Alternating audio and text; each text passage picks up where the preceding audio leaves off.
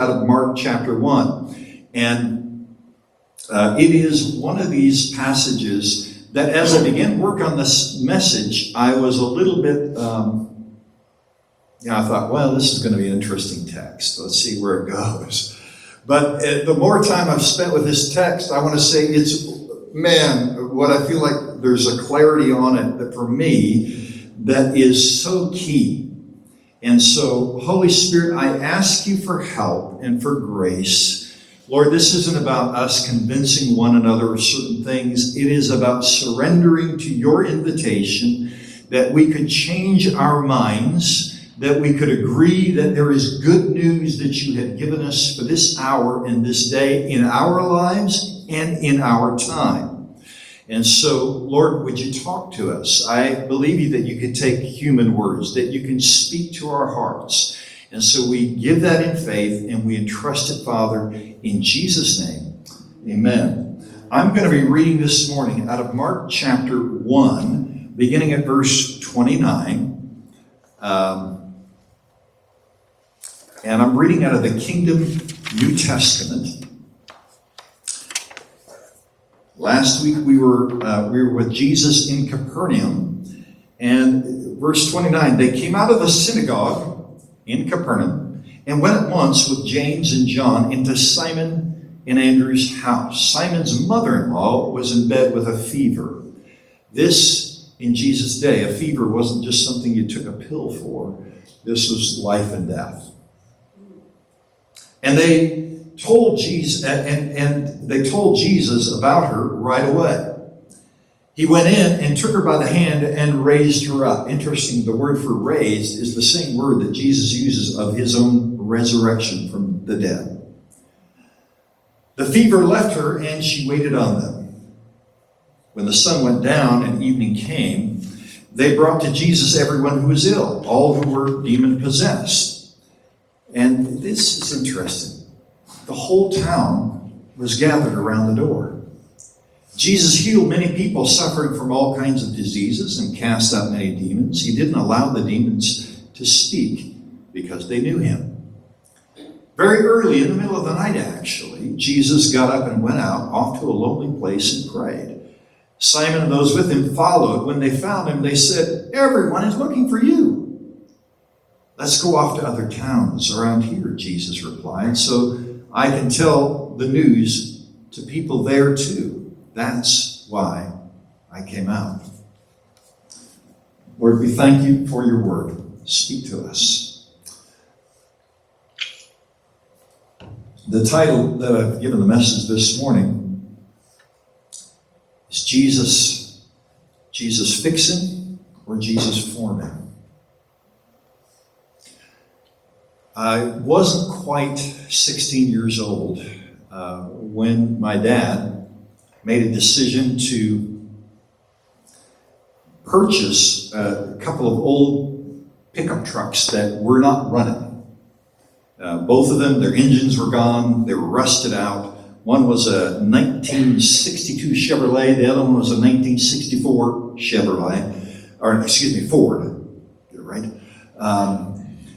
And my brother, just 2 years older than me, chose the Chevy, and so that one got running first. And with the help of my older brother, one of my older brothers is a mechanic, so we got that one fixed, got a new engine in it, painted it, and then it came my turn. And my job, again, see, at that time, my brother and I are working on the farm. By working on the farm means we were doing more than just collecting some eggs once a day. By this point, I'm in high school. A normal week for me in high school, and it all just seemed kind of normal for me. I'm going to high school, but I'm also putting in about 20, sometimes 30 hours a week on the farm. It's just the way it was. And so as a form of payment, this is what my dad was, kind of trying to come our direction a little bit. Didn't have a lot of money to give us, so hey, we'll see if we can get you some wheels.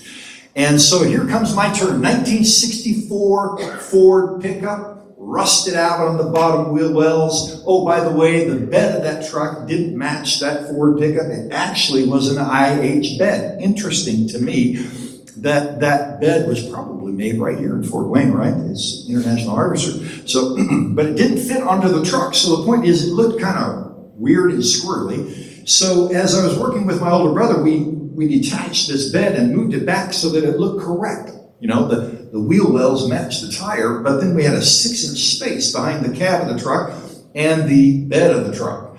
What do we do with that? Well, John had a great idea. He said, hey, I know what we'll do. We'll take the exhaust pipes and we'll take that single exhaust pipe off the straight 6. It had a 3-speed column, you know, slapstick column gear shift. It was cool.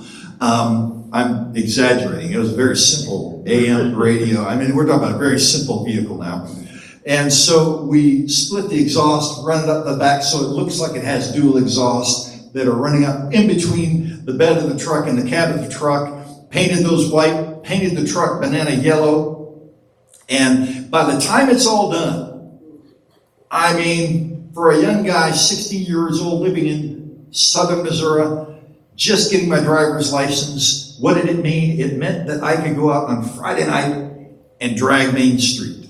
Now, we didn't drag. Dragging Main Street meant this. Before there were phones to keep you busy, as teenagers, this is what we would do. I don't know if I've ever told you about this. See, you go Friday night, this was the thing. You go out Friday night, you go downtown, you drive all the way from one point of downtown, all the way to the other, turn around, and you do it again. All night. Drag Main Street. So that's what we would do. And I'll tell you what, long before Tracy Chapman ever wrote the song, I was living the lyric, baby. You got a fast car, truck. City lights lay out before us, and I had the feeling that I belonged. I had the feeling that I could be somebody.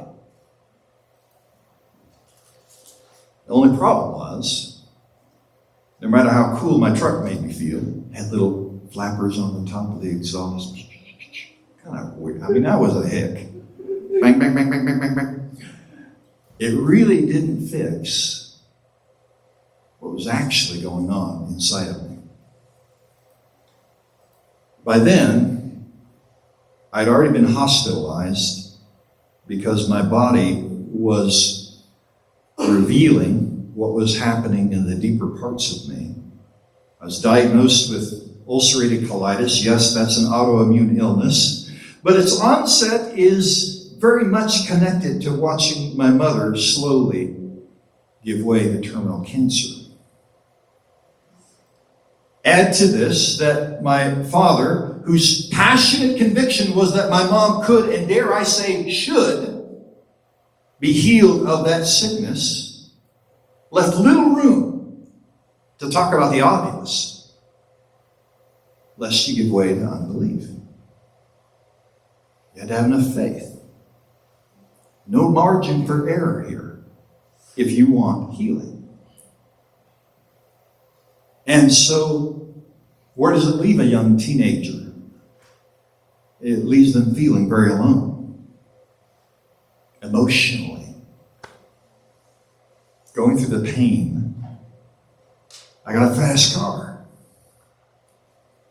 But it could be said, perhaps, of our family, wait a minute, maybe even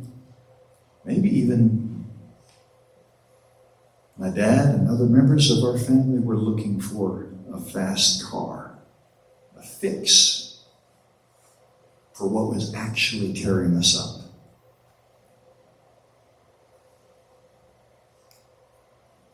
See, looking for a fix, I'm not talking about drugs. I'm talking about something for our life.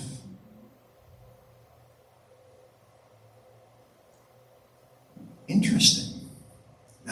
Beloved, this is why I think this is such a crucial message. It is often how we give context to faith.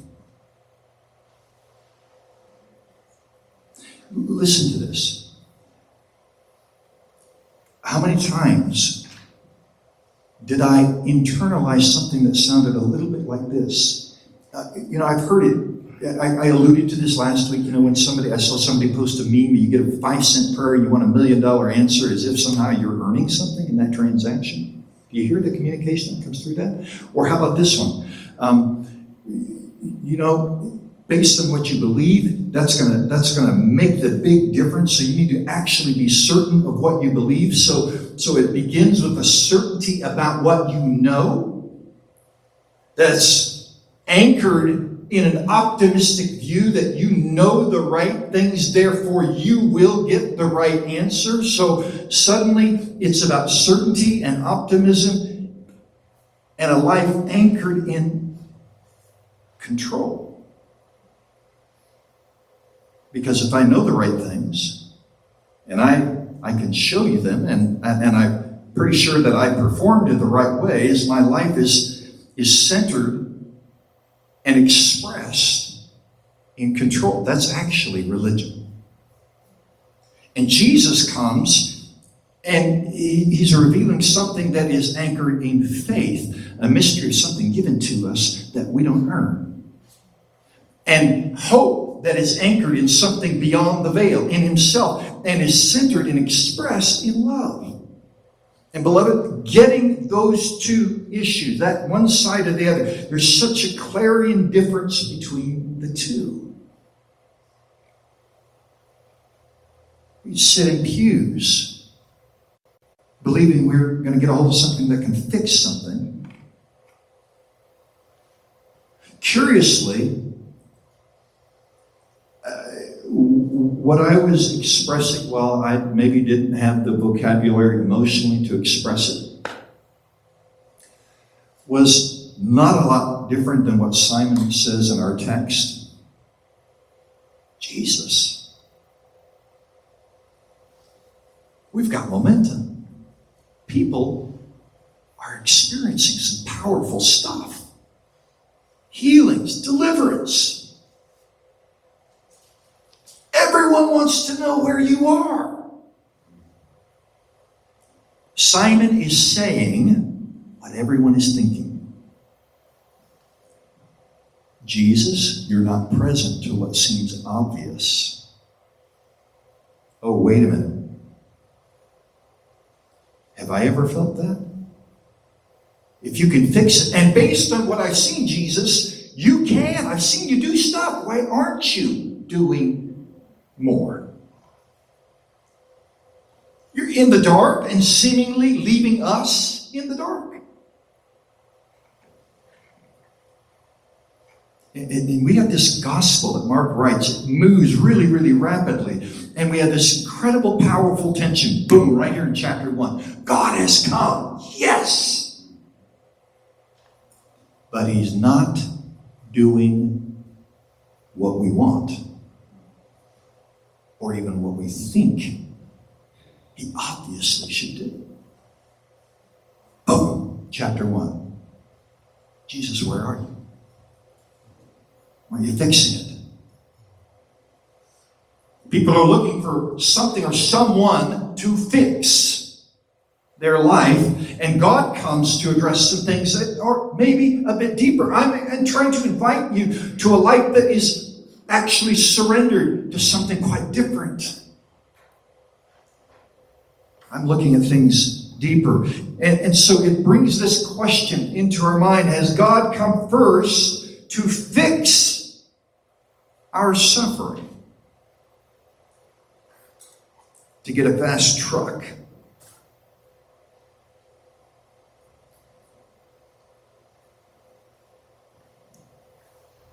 Or has God come to meet man in the depths of his suffering? That in the end overcomes death by death. By stretching out his arms in suffering. Everyone's looking for you. Come on. To fix real problems. And in the closing scene of the text, when Jesus says, hey, we're going to go somewhere else, can I point one thing out that's actually really clear and obvious? And Jesus says, I'm going to go somewhere else, tell more people. He's leaving Capernaum, and he's leaving individuals in need. How do I know that? Well, remember in chapter 2, he returns to Capernaum, and some friends of a paralytic said, he's back. He's not getting away this time. They rip the roof off and bring him. So Jesus seems to go out of his way to reveal a God who is not just about fixing suffering, but the God who meets us in our suffering, and to proclaim, you're not alone. And he's inviting us to be able to live differently in that place. And that's good news. I've come to proclaim good news. Maybe all of these miracles were pointing to the message. Maybe the point is the message. See, in these verses that capture all the attention of Capernaum, Jesus reveals life over death. Simon's mother-in-law is raised up. He's silencing the lies of hell. He's healing bodies. And he's in the dark, in prayer. Jesus, everybody's looking for you. He's doing less than what they had hoped for. Everyone is looking for more.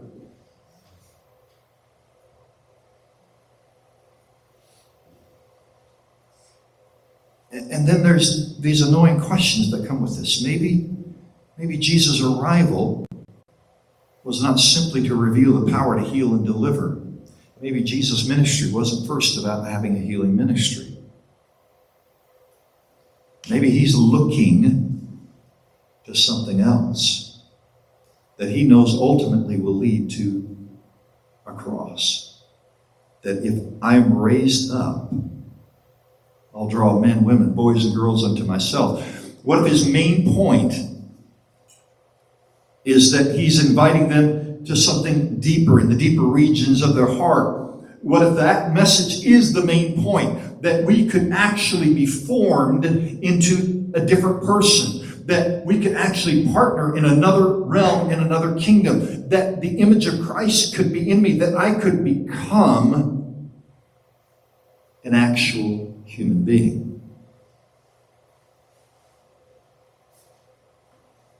And as I think about my own life, I think of the number of times that I hear the voice of Simon. Jesus, everybody's looking. My friend's wife is dying. Now she's gone. We're looking for you to make it okay. To get things back to normal. I don't want to, to make our life great. Listen to the phraseology. It all touches these fear points in us. And Messiah comes not just to get things into our normal, but to reveal this is what actual life is. To know God. To restore the dream of the Godhead in Genesis 1. Oh man, as I pray this prayer almost daily, my mind, I think about this beautiful image. Oh, Jesus, you with the Father and the Son, this dream that you had, that everything that you shared in the Godhead, that you would partner with mankind in, this is so amazing. But so often, I'm consumed with what's right in front of me. Jesus, I want everything to be okay. And Jesus says plainly to his friends, follow me. Come follow me. And oh, by the way, that lie that you hear, that it's going to be a good plan and it's actually going to be harder. It will lead to a cross. But I know how to bring life. He just did that in the face of death. I'm going to do that with you. I'm going to raise something up in you. And I've come to reveal not a more comfortable version of your life, but the God who has come to meet you in your actual life. And I think about some of those phrases, when he comes into Nazareth and he opens the scroll and reads from Isaiah 61, and he says, the Spirit of the Sovereign Lord is upon me to silence the lies of hell, that you're alone. I brought freedom to the captive, sight to the blind, blessing to the poor and the oppressed. So Mark's story in chapter 1, he's inviting us, I believe, to think deeper. What if Jesus didn't just come to heal, but to point to and to reveal another kingdom? I believe he did. And you know, guys, how easy it is for us to get caught up in meetings and movements that seemingly, if we all do it right, it's going to fix life. Or dare I even say, almost demand on God that things in our life go a certain way, almost as if we have a right that things need to go right in my life, or they should go a certain way. Well, Jesus, if I have you in my life, it shouldn't be like this. If I've done all things in the right way, Jesus invites us to a cross-shaped, cruciform gospel. As to come and follow me, and that the image of Christ would be formed and seen in me, that image looks like self-giving, self-sacrificing love and forgiveness. So the miracles were intended to point to that kingdom. One where his presence is always with us, not just to feed us once, but to feed us for an eternity. You know, that fixing mentality, that fast car thinking of Mark 1. You know, people, those that watched Jesus were inviting him, even in Mark 15, verse 3, we read that they're saying, Jesus, if you actually are, he rescued others, and he can't even rescue himself. Now, let's get the context. Think about this for a moment, okay? Jesus, just get it fixed. Man, you can't even fix it. And yet, what he's doing is actually rescuing all of humanity in that very moment and ushering in another kingdom on a cross. And that's, again, where this passage gets so uncomfortable. It's like, Lord, wait, where is this going? That the formation of the kingdom would be seen in me and among people in real time, in real human lives. Not just ideas in our head, but like actually seen in me. I was reading this last week about a Romanian priest. His name's Father George Calciu. He passed away, I think, in 2006 at the age of 80. But in the late 40s, he has now lived through World War II as a younger man, and he's now teaching other Romanians what it means to actually follow Jesus in the midst of a very broken world around them. And now in a world where, you know, how if you study World War II, post-World War II, Romania is now under the thumb of one of the Axis powers that wound up being Russia. And they have begun to clench their fist and express control. So as Father George Calciu, this Romanian priest, is teaching young Romanians what it means to follow Jesus, he's saying you follow Jesus and not the state. And as a result, not for his actions of calling people to follow Jesus, but the idea of believing in a kingdom other than the state, he's rounded up, sentenced to death. 21 years he spends on death row in Romania.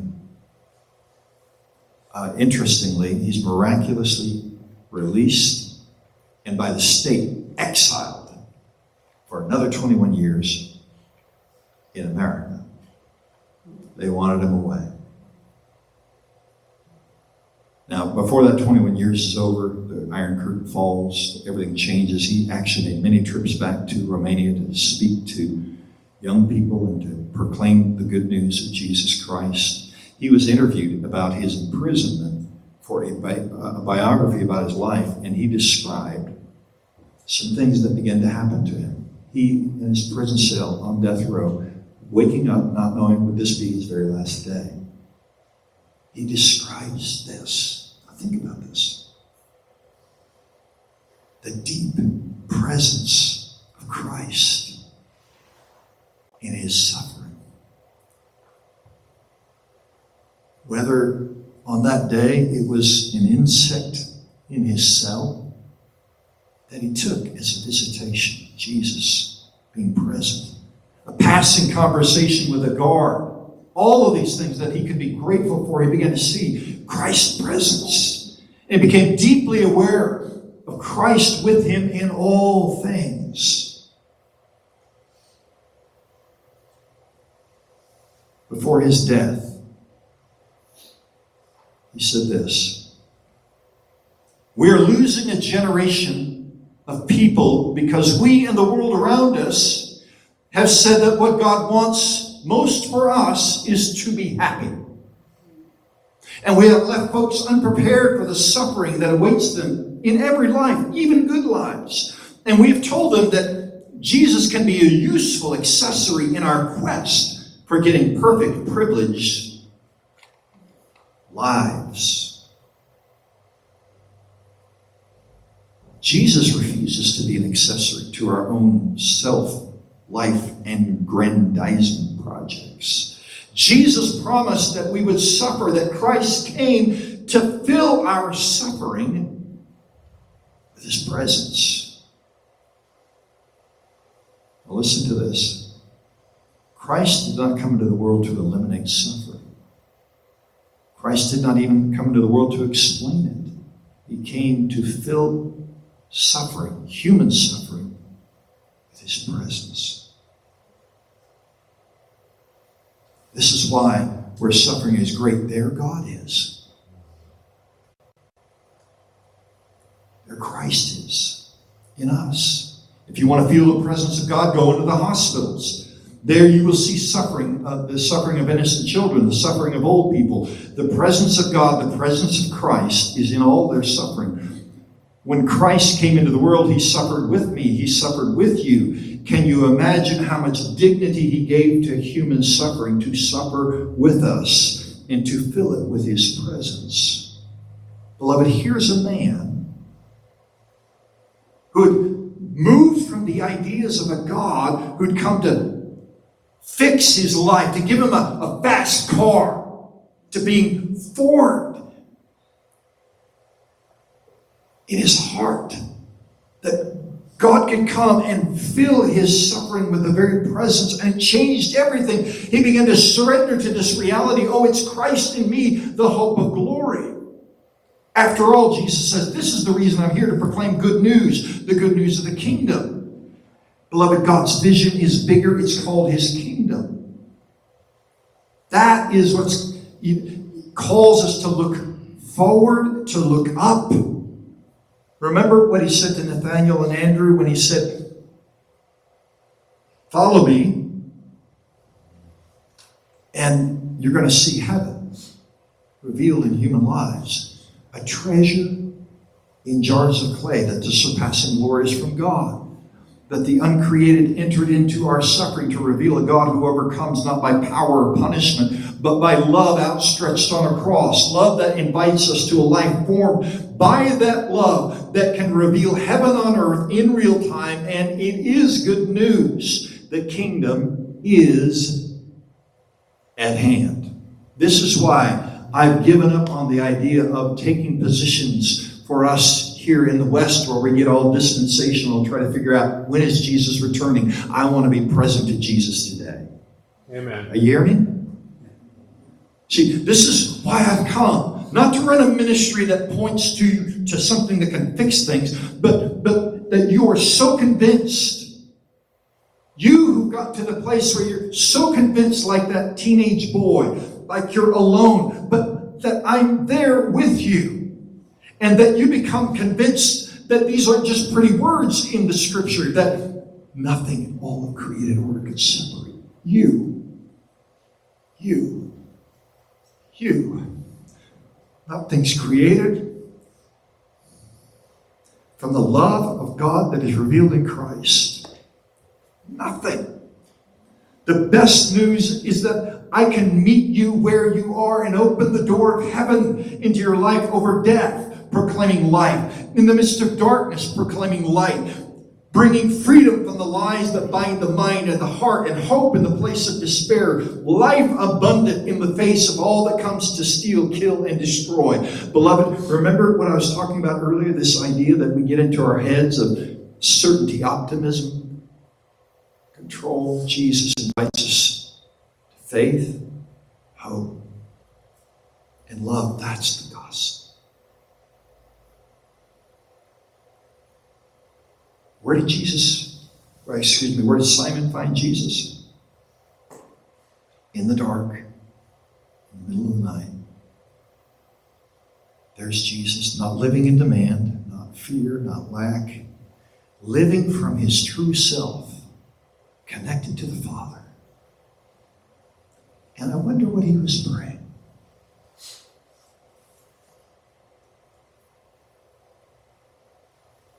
Maybe Soren Kierkegaard, that we talked about last week.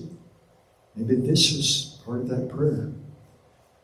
Father, with your help, I will be myself today.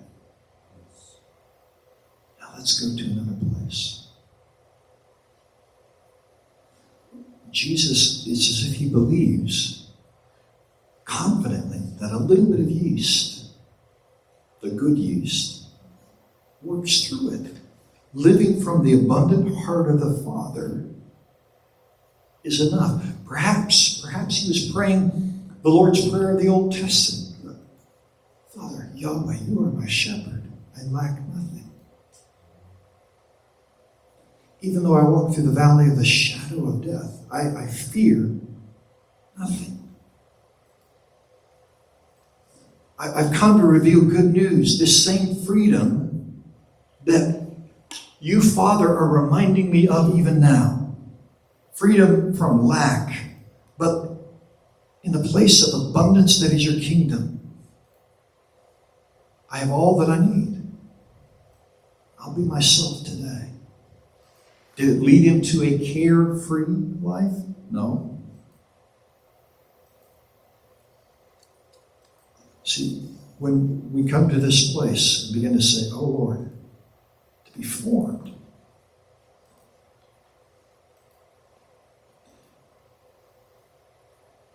When this good news begins to get a hold of our heart, it changes everything. See, you don't have to have it all fixed to encounter the God who's come and said, death seems like it's looming, but I've brought life, raised you up. Words that are swirling, I've come to proclaim words of life and light and beauty. If you have this message formed in you, you have all things. God has come to you and to me. Listen to this. The God who emptied hell has come to reveal heaven to us. God, I need this fixed. His invitation. Mark 1:15. Change your mind. Repent. I bring life in the face of death, light in darkness, beauty for ashes. Change your mind. With your help, oh God, I'll be myself today.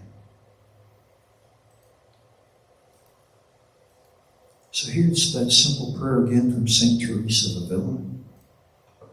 Beloved, can I proclaim this over us today? Let nothing disturb you. Let nothing frighten you. All things are passing away. God never changes. Patience obtains all things. God alone suffices. Whoever has God lacks nothing. Amen.